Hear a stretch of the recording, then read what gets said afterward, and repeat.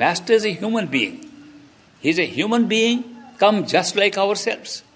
He's a human being who has job to do. He's a human being who earns his own living.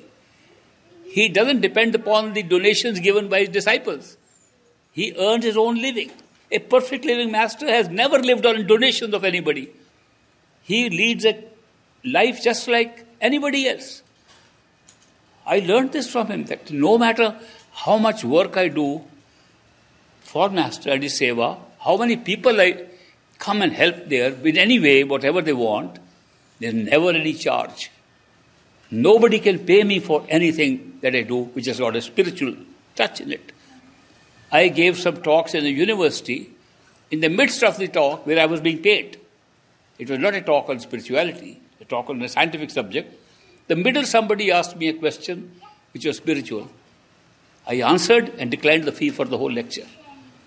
I said, sorry, it turned spiritual in the middle. I cannot charge anything for any seva I can do spiritually. Therefore, Master's work. I am doing my business. I have an office. At age 88, I am still working. I have to take care of my family. I have to take care of my children and grandchildren. They sometimes want help from me. I work. People tell me, why are you working?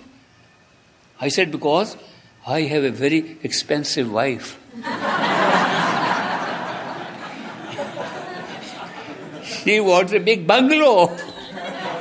I am used to living at such a small quarter in the Dera. I had a little house. This was a house like a double story. The upper one had a small little room. My father actually built it in the Dera. It was so small, when I took my friends to show me where I meditated, they were shocked. They went and saw only one small cot would fit in. If I slept wall to wall. And then on top, there were cobwebs. And then there were some lizards.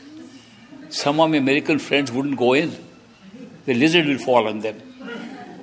I said, I have not only slept, I have meditated very comfortably. I have never noticed these animals around me. He said, how could you do that? Didn't they frighten you? I said, fright only comes when you are afraid of them. You are afraid of them, what will happen? If you don't think of what will happen, you are never afraid. Do you know, all fear comes from what will happen, not what has happened. What has happened gives you strength to meet it, makes you know what to do. These experiments have been conducted about fear. That people were taken into a forest, there's an animal here roaming, they're afraid. We don't know where he is, when will he attack us.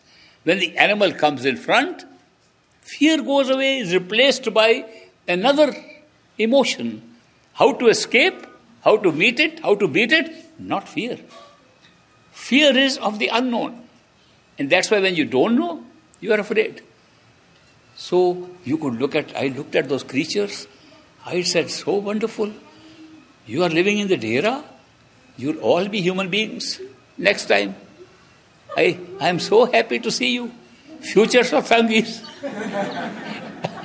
Looked upon them so differently and had sound sleep. Woke up early. Little room. I must tell you today, I don't need more than the little room ever again or ever since that time. So why am I living in a big house? Old karma. We have to pay our karma.